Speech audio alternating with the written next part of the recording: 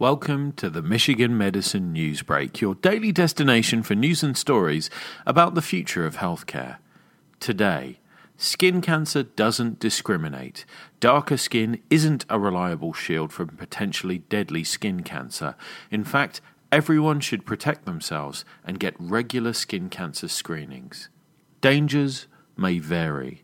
Black people, a 2016 study found, have lower rates of melanoma but are most likely to be diagnosed at a later stage.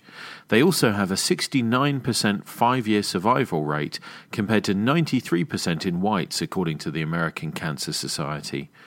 Poor awareness of skin cancer risk and delayed care often play a role.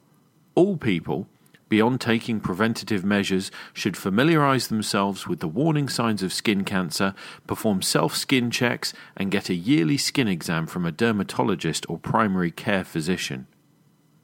For more on this story, and others like it, visit ufmhealth.org/healthblogs.